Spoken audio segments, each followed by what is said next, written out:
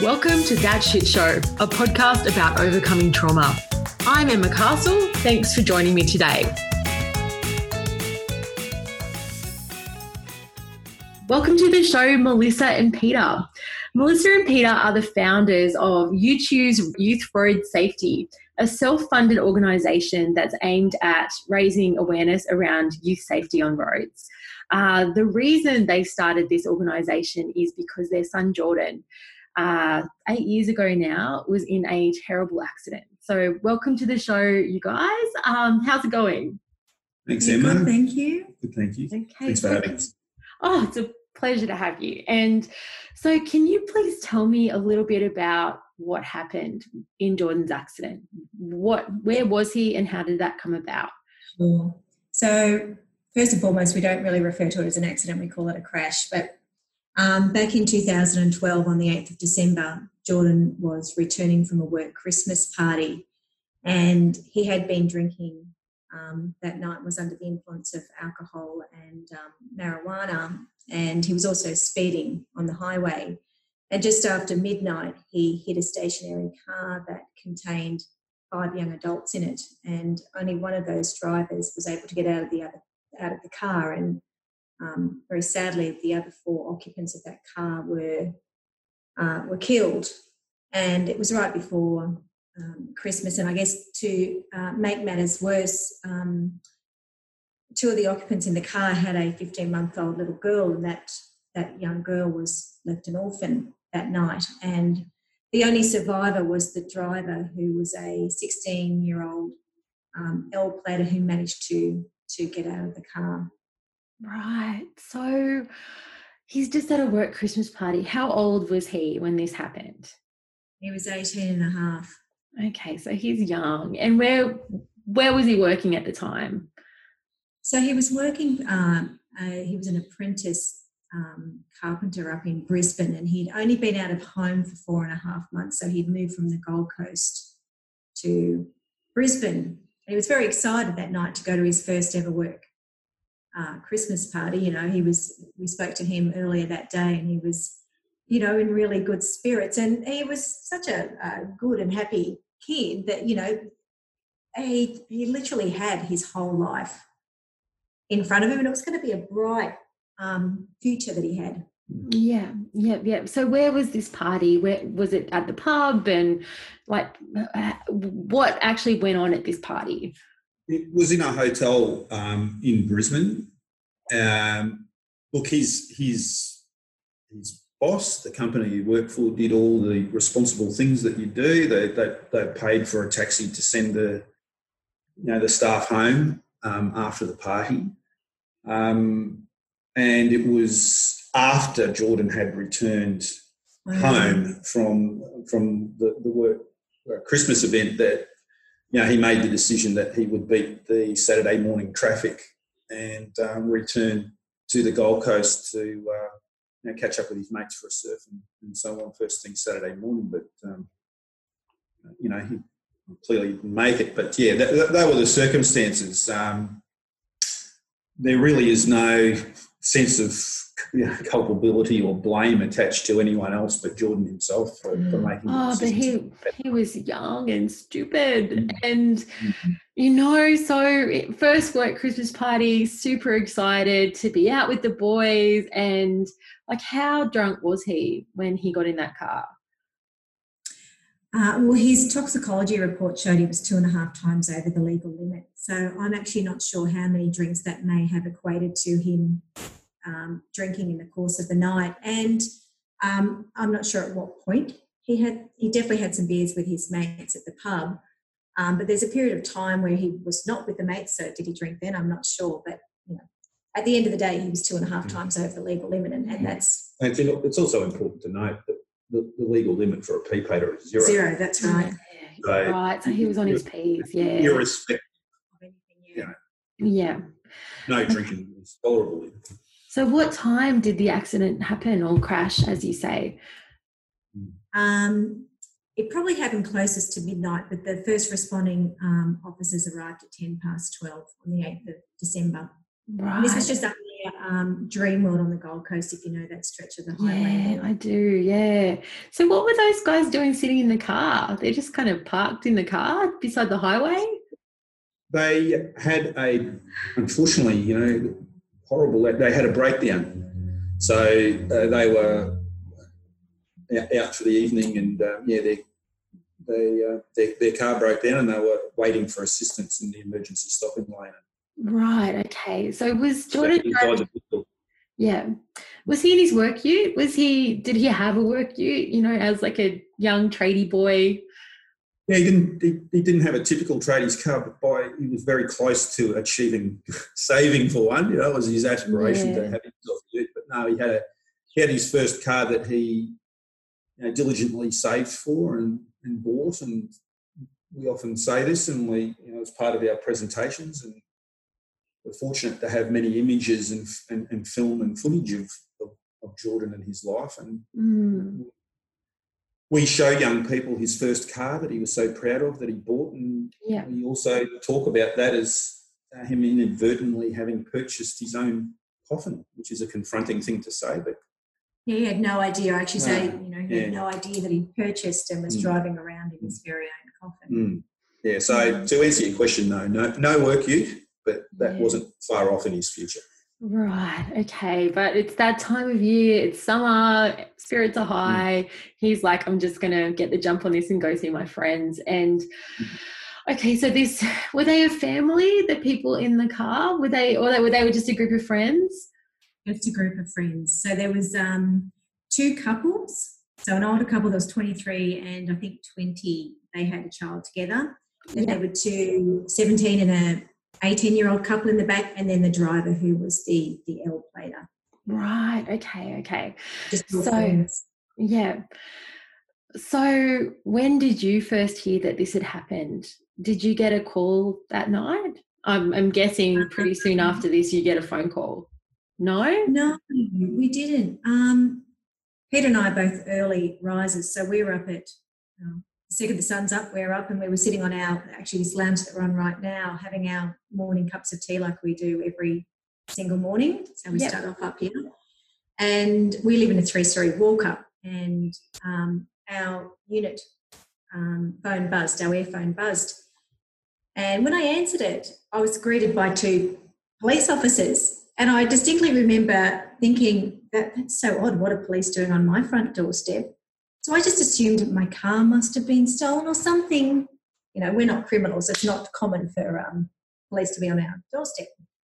So I walked down my 3 flights of stairs to let these policemen in. And as I rounded that last set of stairs and I saw the 2 forlorn officers through that glass door, my heart absolutely sank. My legs gave way, but I was about to be sick, and I absolutely knew then when I was looking at those officers that I was about to be given some really horrific news. So I opened the door and they wouldn't tell me what was going on, and they just said, can we come upstairs? So we walked back up the stairs, and my legs they just turned to jelly. I can't even describe it. And it's like I was crawling up those stairs because my legs just wouldn't work. Mm-hmm. I walked in and I said to Peter, the police are here. And they said something along the lines of, take a seat, is there someone we can call? And I'm saying, no, my husband's here. What is it? What's happened? And that's when they said, there's been an accident in Coomera, and we believe that your son, Jordan Hayes McGuinness, was fatally injured, or something quite clinical like that. And, they could have been talking in Japanese for all I knew, because I was listening to the words and I knew what was coming out of their mouth, but I couldn't make sense. Like, what do you mean? Are you saying that Jordan's dead? Like, this sort of stuff just makes just no sense. It was just an awful. Yeah, pretty much went as you would expect these things to go. And unfortunately, any of your listeners that have experienced something similar will understand the impact of that kind of visit. And it's hard also not to empathise with the police who have to deliver these messages as No, well. I It's don't an know they do. awful set of circumstances in the moment.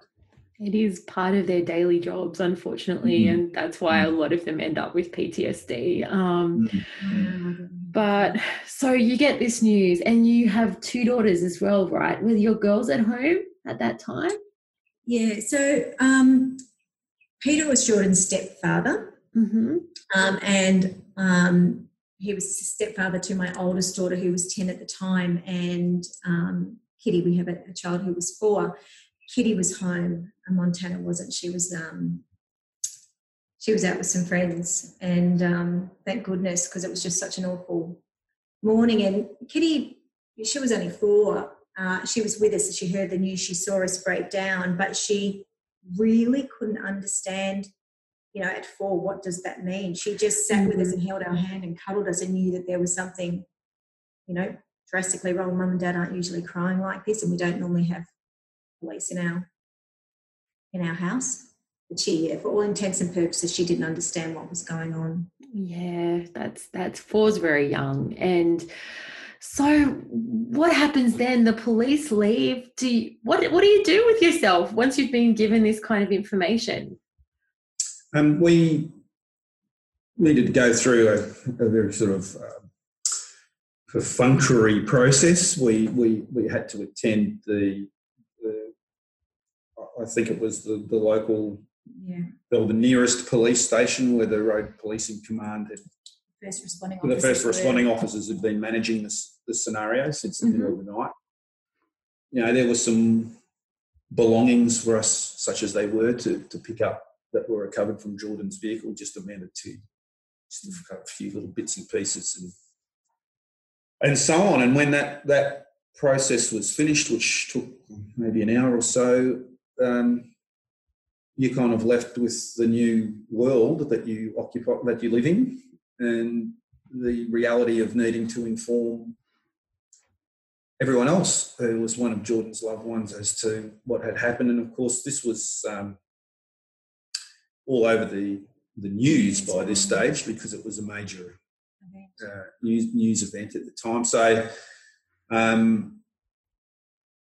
really from then on, and you could probably put this into months and even years, and of course we're not recovered now, let alone Jordan's victims, of being in a worse boat even than us. But I mean, certainly for that first day, week, months, years, almost a blur. We're just seeking ways of putting one foot in front of the other and living from one day to the next, making sure that we're present for each other, and present for our girls.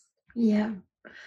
Yeah, because I have heard that process of having to call people, that you're kind of constantly being re-traumatized, because, and also just like that, the actual practicalities of finding people's phone numbers and tracking people down, and making sure that you're the first person who tells them, that they don't hear it on the news or they don't hear it from somebody else. And I've heard that process can be very, very challenging, because there's a lot of people to consider. And so there's not just that, but it's, at what point did the police tell you that there'd been other people involved in the accident, and did they tell you the circumstances of the accident?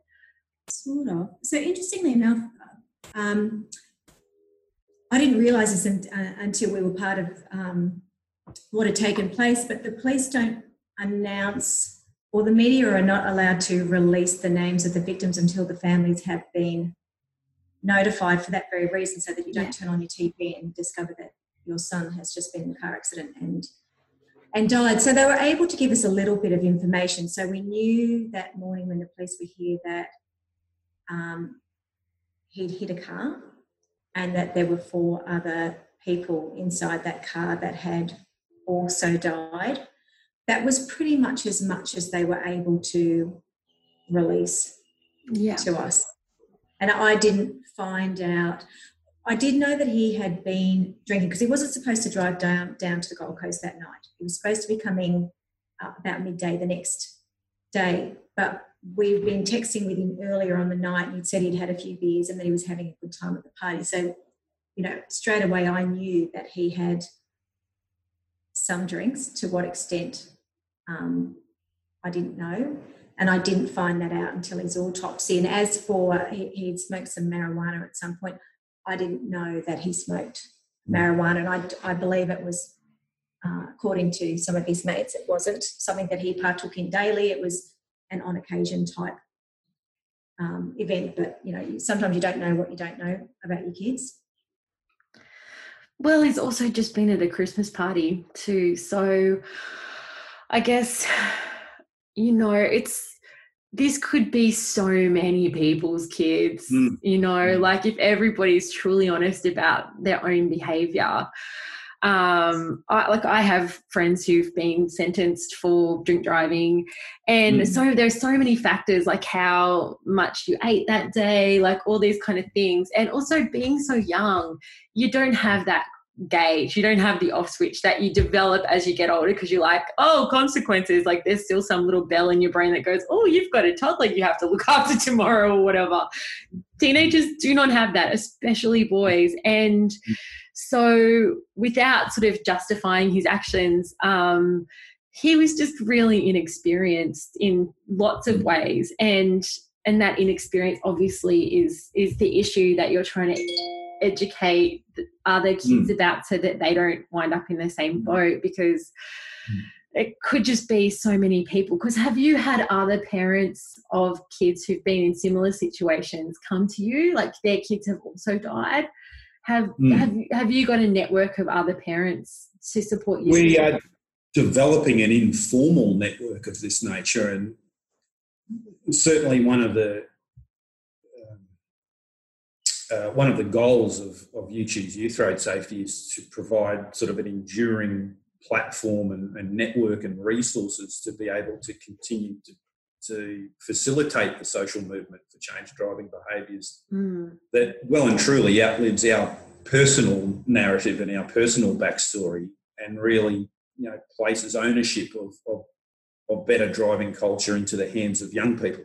And there are families that are out there that are similar to ours, that have experienced similar things, who also seek in time, once their grief is reshaped, after their events, to make a difference and have an effect on road trauma. So the answer is we have interacted with numerous, or some families that have had similar experiences to ours, and also with organisations like the Australian Road Safety Foundation and their Fatality Free Friday. But I think it's important to actually just address a couple of things that you put to us at the start of your question, which speaks to young people and their propensity to take more risk than what they would do when they're older, and to, I guess, use the language of luck and bad fortune that is attached to these sort of tragic circumstances. And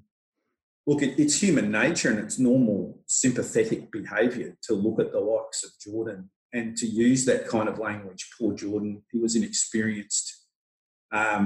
That's what an 18-year-old boy does. And by gee, we hear this a lot. We've all done it.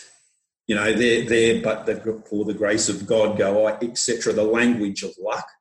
And one of the major issues that we address with what we do is to challenge young people to remove the language of luck from the culture of driving, because youth road trauma, and certainly Jordan and particularly his victims, absolute examples of this, luck had nothing to do with it.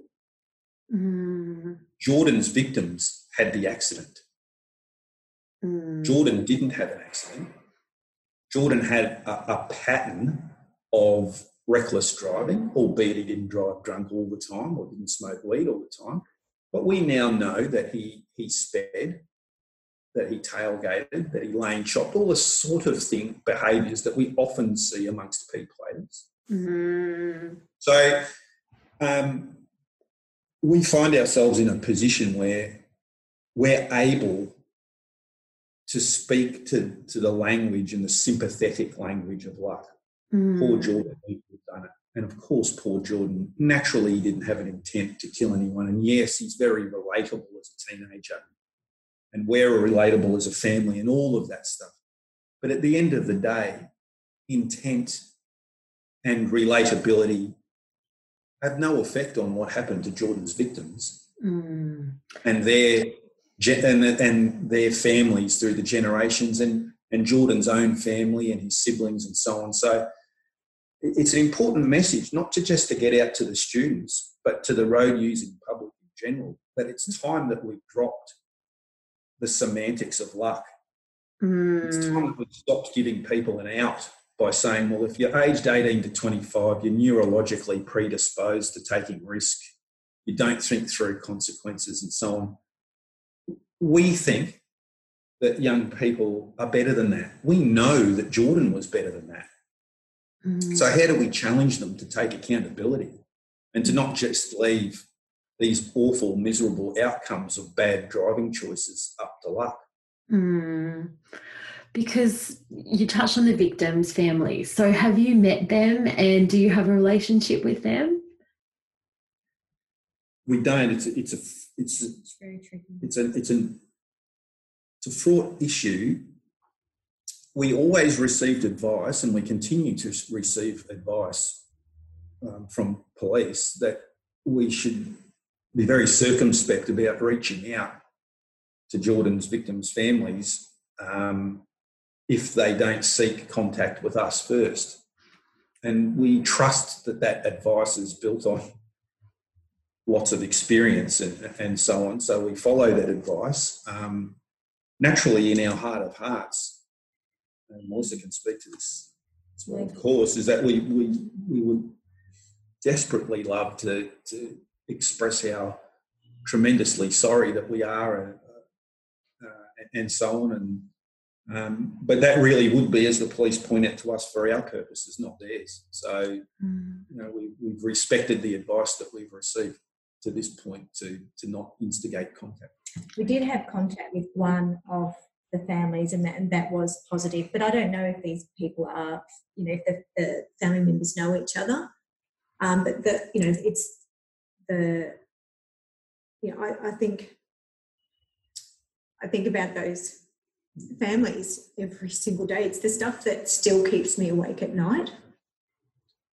For all the good things Jordan did in his life, that's how he finished it. And he absolutely ruined and destroyed the life of 4 other families. And, and that little girl, little Annabelle Max, that's been orphaned at 15 months. And that it's really hard to know that there are people out there suffering like we suffer. So it's been worse. It's been an interesting element because we've had to grieve Jordan, but we've also have to acknowledge, accept and own his poor behaviour. That's the legacy that's sort of been left on us. Jordan doesn't have a voice. He would never have set out to do what he did that night. He'd be absolutely horrified to know what he's done to his family and what he's done to those victims' families. And you cannot sugarcoat a turd here. He did the wrong thing. And, if I ever got the opportunity, I would love to just go and throw my arms around those families and just say, I am so sorry. I'm so sorry for Jordan's actions. That's how I feel. It is the stuff that keeps me awake at night.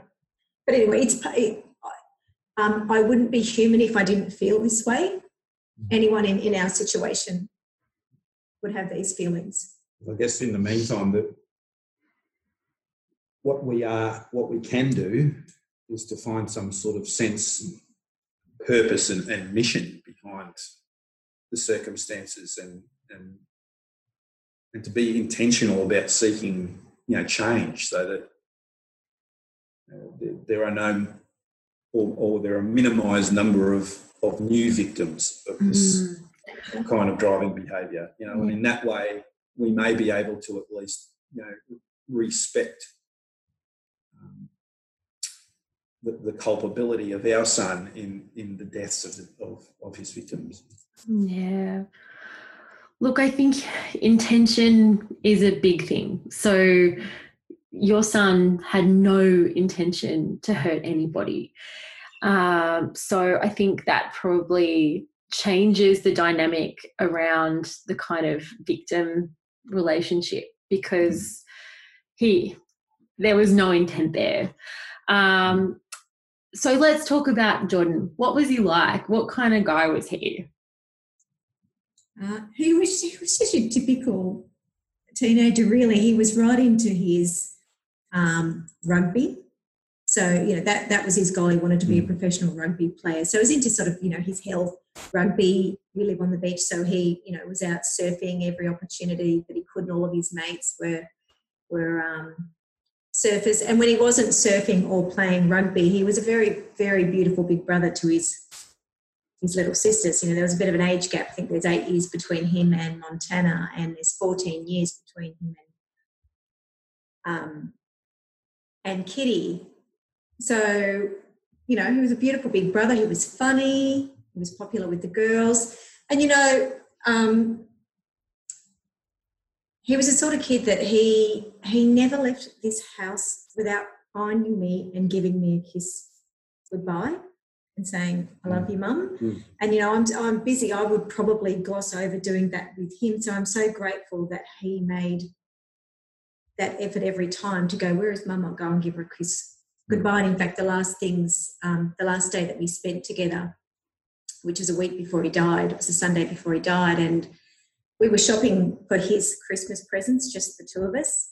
And I often have a laugh to myself because it was so rare that just Jordan and I spent time together. Because let's face it, and I say this to the kids, what 18-year-old dirtbag wants to hang out with Mum? I get it.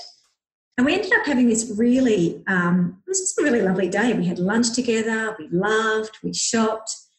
And at the end of the day, I dropped him off at his car at a mate's place in Burleigh, and I gave him a kiss and told him to drive safely on his way home to his new home in Brisbane. And I said, I love you. And he said, his last words to me was, I love you too, Mum. So I'm so grateful that he was the sort of kid that could express himself like that. Our parting words were words of love, and, that's something that I will hold on to and be very grateful for as long as I'm alive. Yeah, he cared about himself. He cared about other people. He wasn't a saint. Yeah, I was just going to say, part of what makes him as relatable as he is to other teens is that, look, naturally we're going to reflect on his great attributes and how much we loved him and how much he was beloved. But he was by no means a saint. He was a handful at various times right throughout his life. And but if anything, as he matured, he was actually developing really quite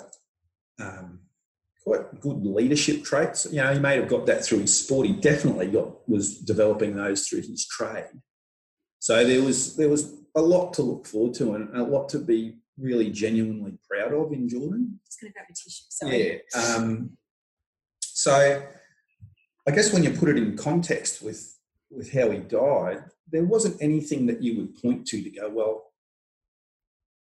here's a person that's got a disregard for other people or has got a casual sort of disregard for other people's safety on the road, or someone who doesn't care about themselves or only cares about themselves, and doesn't care about others. It just wasn't like that, But, again, we keep coming back to this. He did have a pattern of bad driving. As someone who is a bad driver, I'm a crappy driver. I have no spatial awareness, and you do develop a pattern. I'm not talking about him not being able to reverse park, right? Well, that's me. He was particularly a good driver, right? But what he did do was he was known to speed. He was, I've got no doubt in my mind that he would have been someone who tailgated and lane chopped and demonstrated all of that behaviour, and we come back to it again, that you write off as teen-style behaviour. Now, it's not part and parcel of growing up.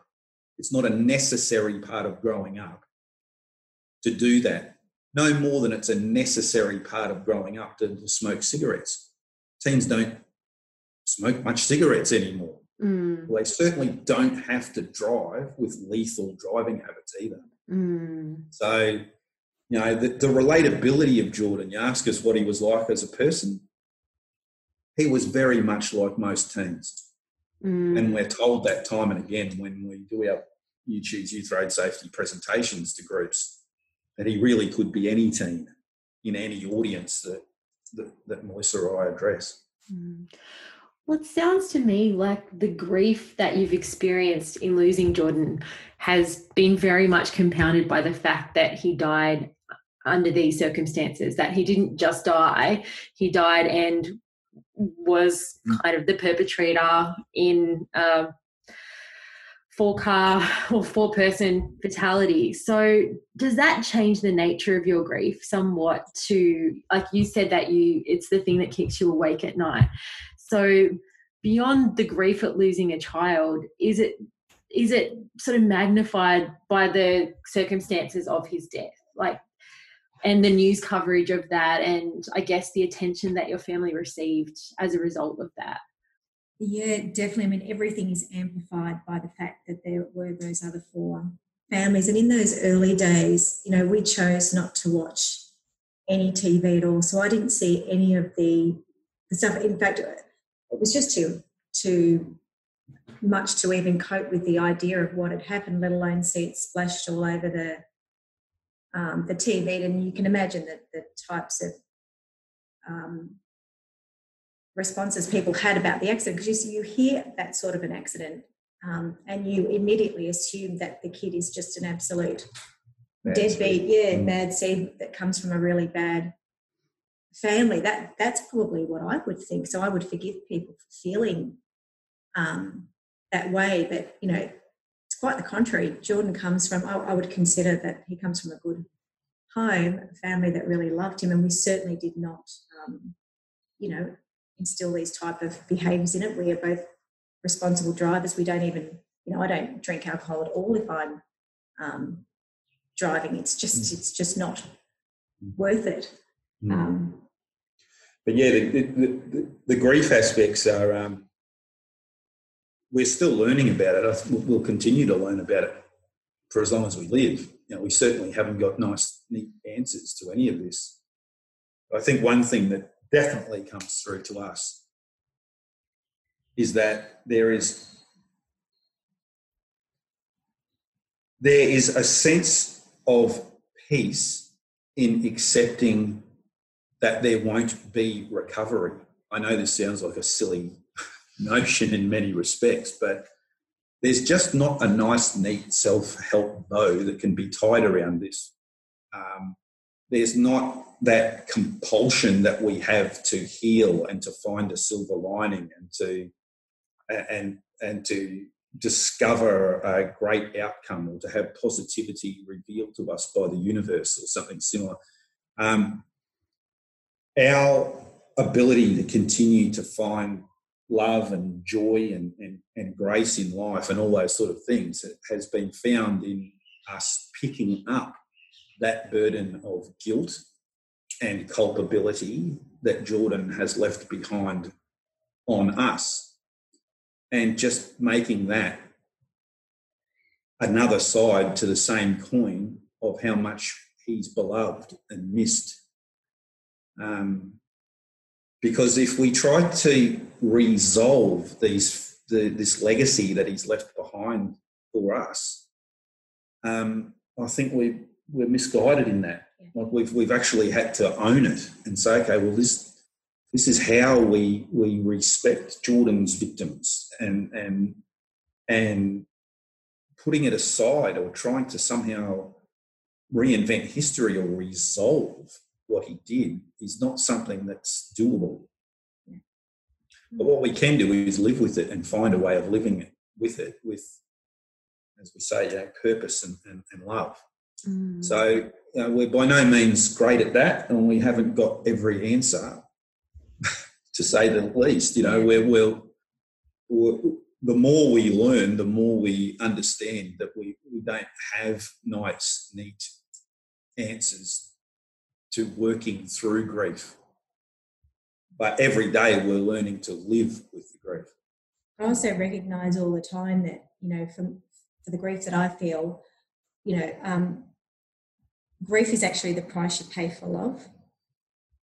And I remind myself of that daily, and I often think that, and I only speak for myself here, but my grief is always at odds with itself. So what I mean by that is, for example, I think it was about day 6, and at one point, day 6 after he died, and I laughed at something, and then after laughing, I immediately cried because I felt so poorly about myself. How can I possibly laugh?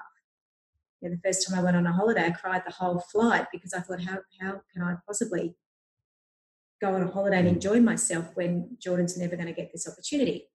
And obviously Jordan's victims. It's something that we carry that willingly. Like, it's not something that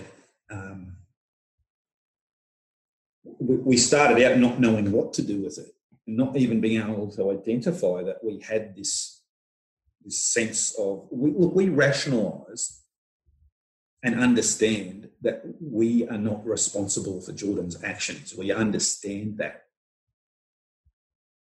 However, there is a visceral, deep down, heartfelt guilt that has been transferred from him to his family. And that is a fact. It's not something we've made up. It's something we all feel and that we all carry. And that... and we recognise we wouldn't be human if we didn't feel that way. Yeah. And that, part of really understanding and respecting and acknowledging the devastation that Jordan visited on his victims and their families is to own this. And we don't love or respect Jordan by not owning it either. It's part of our love for Jordan. We often say this, had he survived this crash that he caused, he would absolutely be deservedly in prison. And he'd be in prison, and we'd know that he didn't intend to do what he did, but he would deservedly be paying the price for what he did. And there'd be days where we'd feel like reaching through the prison bars and choking him for what he's done. But it wouldn't mean that we don't love him dearly and that we don't forgive him. And we do. Yeah. Oh, look. And, you have converted that pain into something very positive. So let's talk about Youth Road Safety, I should say. Let's talk about that. So how did that come about? Yeah, so I just got invited to talk at a police organised road safety day in 2017, and it was something I had thought about doing for a long time, but I just didn't know how to execute on it. So it was quite a good segue into the beginning of what ended up being YouChoose. And that day I spoke to 24 minutes to these 600 students, and I was terribly nervous. I had never publicly spoken in my life. I had no idea if I would get the words out. I had no idea if the kids would just fall asleep or boo me or something. Surprisingly, they were very engaged, and so ended up doing another day with my Sergeant Tracy Clouston. And after that day, I had the same response from the kids, where the kids came up to me afterwards. They cried, I cried, they hugged me, they thanked me. And it made me really think that I have this story to share with people. It's the worst story you've got to share. But given that I'm the perpetrator's mother here, it's not just a story of a kid driving into a tree and killing himself. It's a story of a relatable teen doing what he did, that it made me want to embark on trying to talk to other schools. So bit by bit, I just managed to get into other schools thanks to the help of parents that knew the story, knew us as parents, knew what we were trying to do. And the result at each school was the same. The kids were completely engaged. My presentation went up to, it was about an hour, and it's about an hour now. For that whole time, they listened. My message changed along the way as I, spoke with students and saw what parts resonated with them the most. And that's pretty much how it started. It was very, very organic in the early days, but I often say that this I'm not driving this mission. This mission is driving. It's driving us. I have every morning. I have this feeling, this responsibility that if there is anything that I can do to inspire one kid to make sensible choices on the road, or not even teens, anyone to make sensible choices, or not just on the road, just sensible choices, I'm going to do whatever I can do. And I work 4 days a week running an office for a development firm, and my husband works and he's studying. So, we do all this YouTube stuff. We self-fund it, and we do it all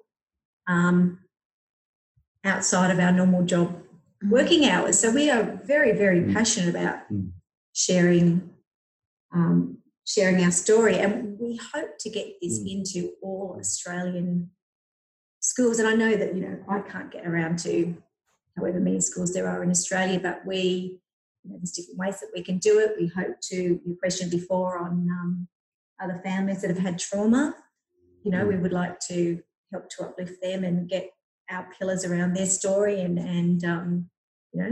make their story part of YouTube. So we've got lots of strategies. We don't come to YouTube's Youth Road Safety with all the answers, because the message, the sense of social movement and the removal of the culture of luck and fortune from driving is something that far transcends our family's story and the narrative attached to Jordan and his behaviour.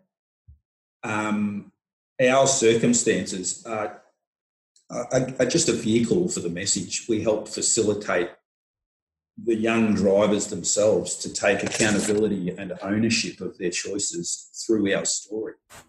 So every time we engage with young drivers and young people, every time we have a presentation, we learn about what it is about Jordan's story and our family's story that engages them to the extent that they're engaged, because there's been decades of education about right, wrong, safety and danger on the road. Jordan experienced many presentations that are similar to that.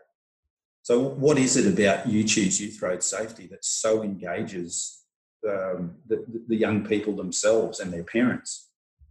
So we're beginning to learn that the relatability, the family relatability and the concepts of love and family and the empowerment of choice is something that very much engages the young drivers themselves, and that they know what safety and danger is. They know what bad driving behaviours are. They're very well aware of them. They understand what the legal consequences are, and you touched on it before. They absolutely understand the legal connotations of intent and all of that. But what engages them about their driving behaviours with our story is what effects on their family looks like, what legacy means to them, what their relationship with their siblings is like, how they communicate with mum and dad, not just about driving, but about everything.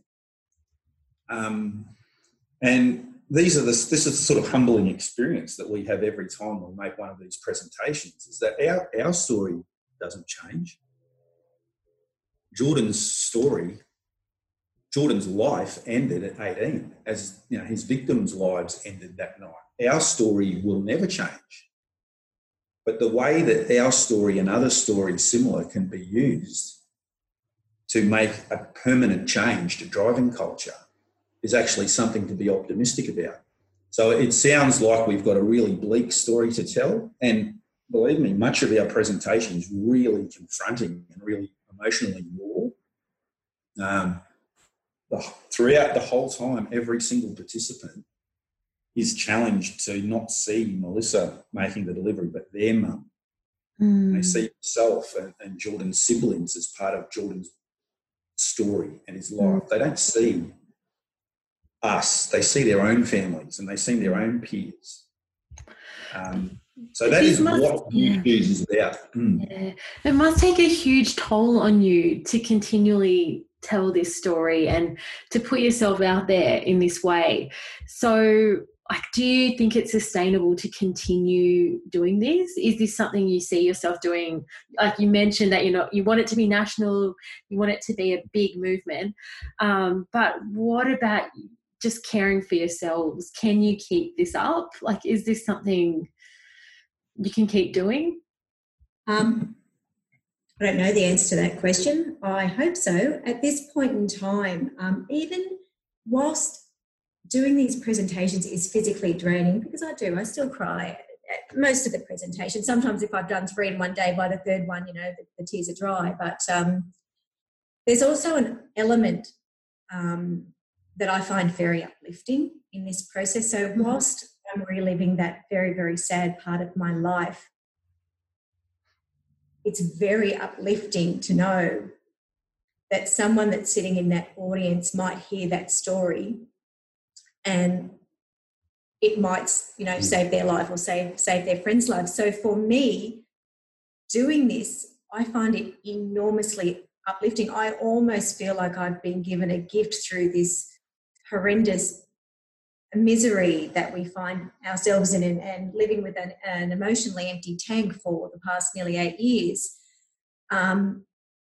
It's really nice to find the peace, the grace, the purpose inside all of this misery and know that we might be able to make a difference. So for the here and now, I feel like I could do it for the rest of my life at the pace I'm going. Who knows, maybe when I'm 60 I might slow down, but I don't know where this energy comes from. It's palpable inside me. I can't help it. I need to go and share this message because I really do think that the teens are relating and it might make a difference. I think that the energy, it's draining. It definitely, it's draining. But it's actually not about us. That's right. I think if we were using You Choose as some sort of therapy for ourselves or some sort of key to recovery or as an instrument to assist us with our grief, then I don't think it would be sustainable because we wouldn't find the answers that we seek inside You Choose. They're not there. So it's not draining us of the ability to keep executing on the presentations and growing the social movement, because every school that we visit, we leave behind an ownership of the movement.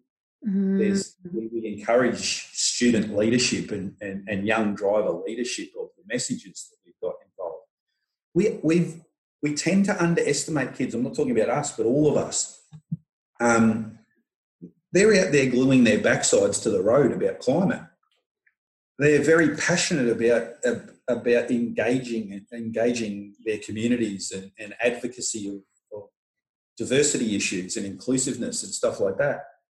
And if we go through the simple process during our presentations of saying, right now, today, immediately, you can protect your own family and your peer group and families you don't even know from the misery that's been visited upon our family and Jordan's victims' families simply by being an advocate of simple changes to your driving habits. It's not luck. You can do it. You're doing it over all of these other types of issues. And that's what keeps us going, and that's what keeps the tank filled. We know that we'll stop being relatable as mum and dad before too long. Father Time's going to work away at us. But success for us will look like leaving behind a platform of resources and a network where other families can step in and help facilitate the movement for change. Yeah. So how can people connect with you? How can people connect with this program? It's very simple. I suppose you wouldn't expect us to say anything different. Visit the website.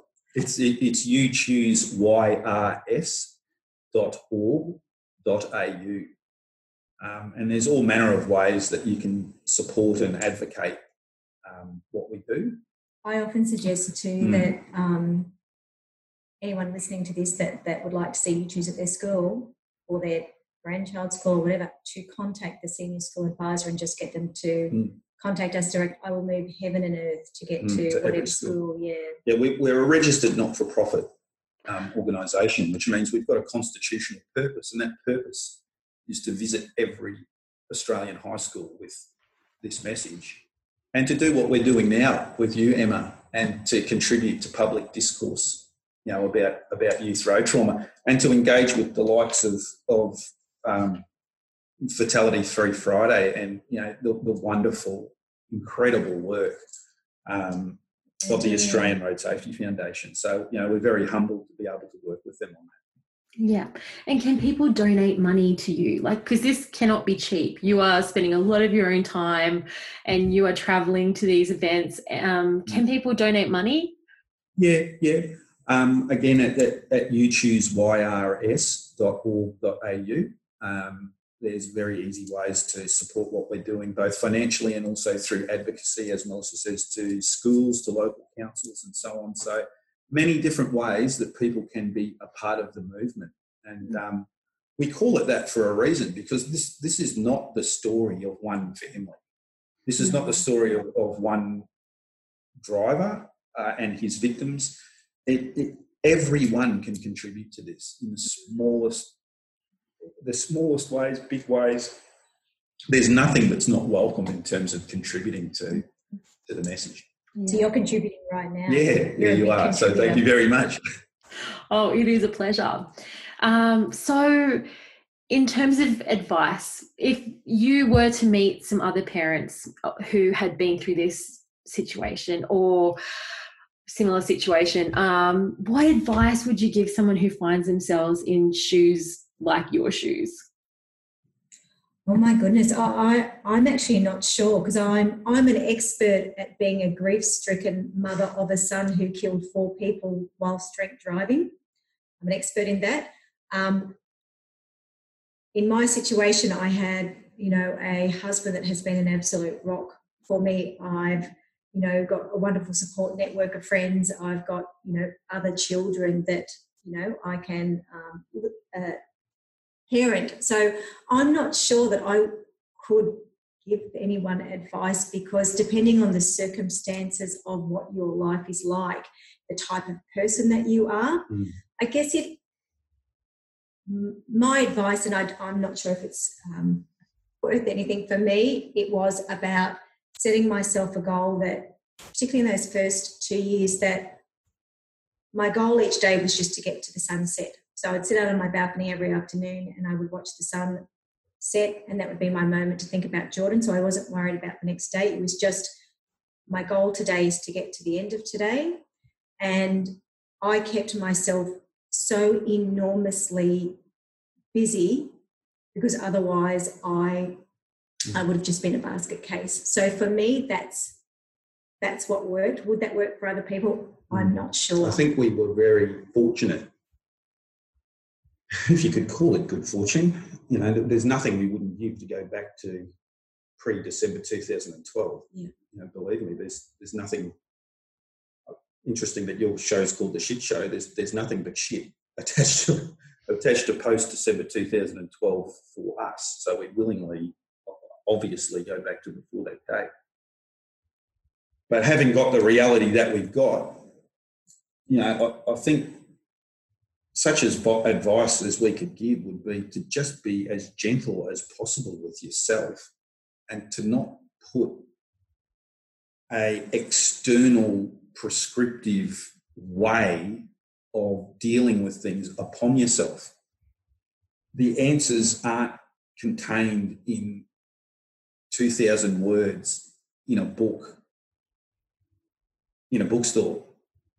You're probably not going to find the answers in pop wisdom, or no amount of your loved ones or friendship circles and their desperate their desperate loving efforts to heal you are going to heal you. Time and love is all under the circumstances that we've had, at least. And I'd maybe say too, you do whatever you need to do to get by. And whatever that looks like, you know what you're capable of. Yeah. It's I guess it's sort of easy for us to say because we've dealt with things very similarly to each other. Thank goodness. And having visited our version, and it's a deep one, but the bottom of the barrel that we've been to, we've had the perspective of the fact that there are victims to these circumstances whose bottom of the barrel might be deeper than ours or different to ours that we've had to consider, and that's put context on it, and we know that if we were a couple that dealt with things differently, neither right nor wrong, but just differently, this is the type of thing that could split you. Yeah. And it would be completely understandable. We're very, very blessed that these circumstances have actually made us closer and more genuinely respectful of each other, and the admiration that I've got from Melissa far exceeds what I would have been able to develop in 10 lifetimes had we not gone through what we've gone through. So it would be a bit arrogant for us to really give advice, because I think we've been really fortunate and really blessed to have each other. I think sometimes, and I thought this very early on in the piece, is that you don't know your own strength until you've got no other choice. You just don't know what you're capable of. And had somebody told me this is what I would be doing, wind back 10 years, and somebody said you'd survive your son dying, I wouldn't have believed that. But to have said that, we're working as hard as we're working with the passion and the purpose and the grace that we're working with, I would never have believed that in a million years. But, here we are, and, oh, man, we are just so passionate to do whatever we can do. Yeah. If you could say something to Jordan, what would you say to him? I would just say, I love you. And I miss you. And I wish you hadn't done this. I wish you'd just made some more sensible choices. For me, they'd be words of forgiveness. I know we can come off as being really harsh with the way that we approach Jordan's centrality, to what happened,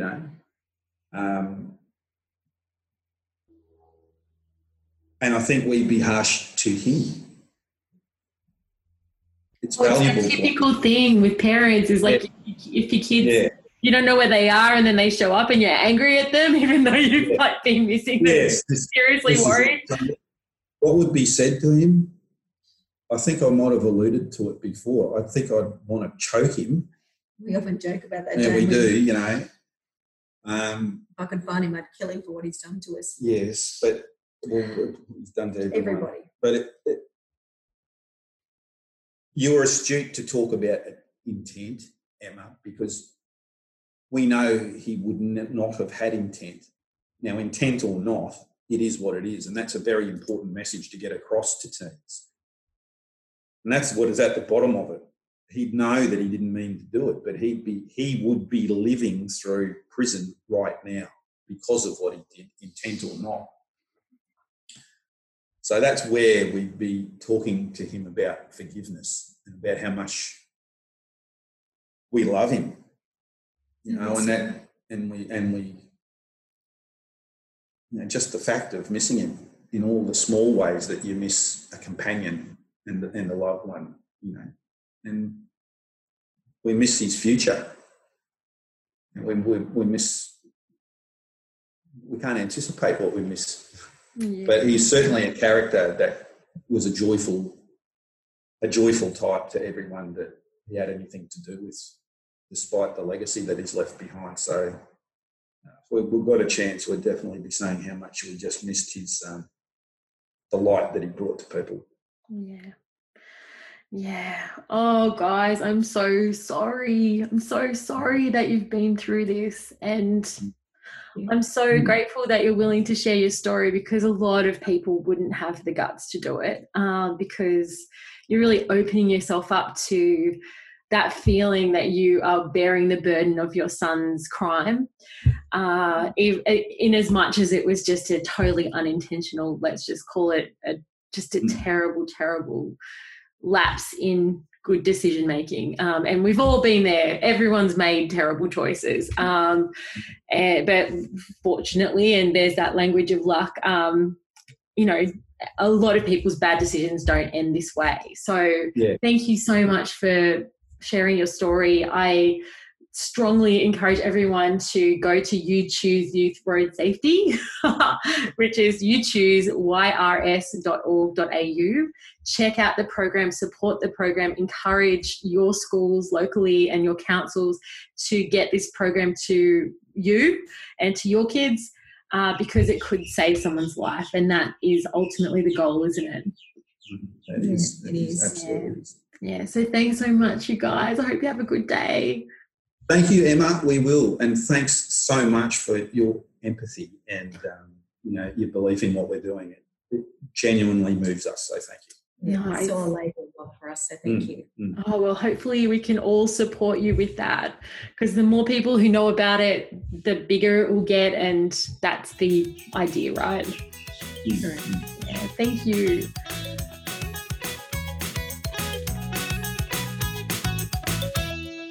You've been listening to That Shit Show. If you like what you heard, please head to the website, thatshitshow.com, to download more episodes or read the show notes. Also, if anything you've heard today has triggered you and made you upset in any way and you'd like to talk about it, please head to the Lifeline website, lifeline.org.au. The number to call is 131114, because this is heavy stuff and I understand that it can bring up your own emotions and your own traumas. So please do reach out for help. And in the meantime, thanks so much for listening.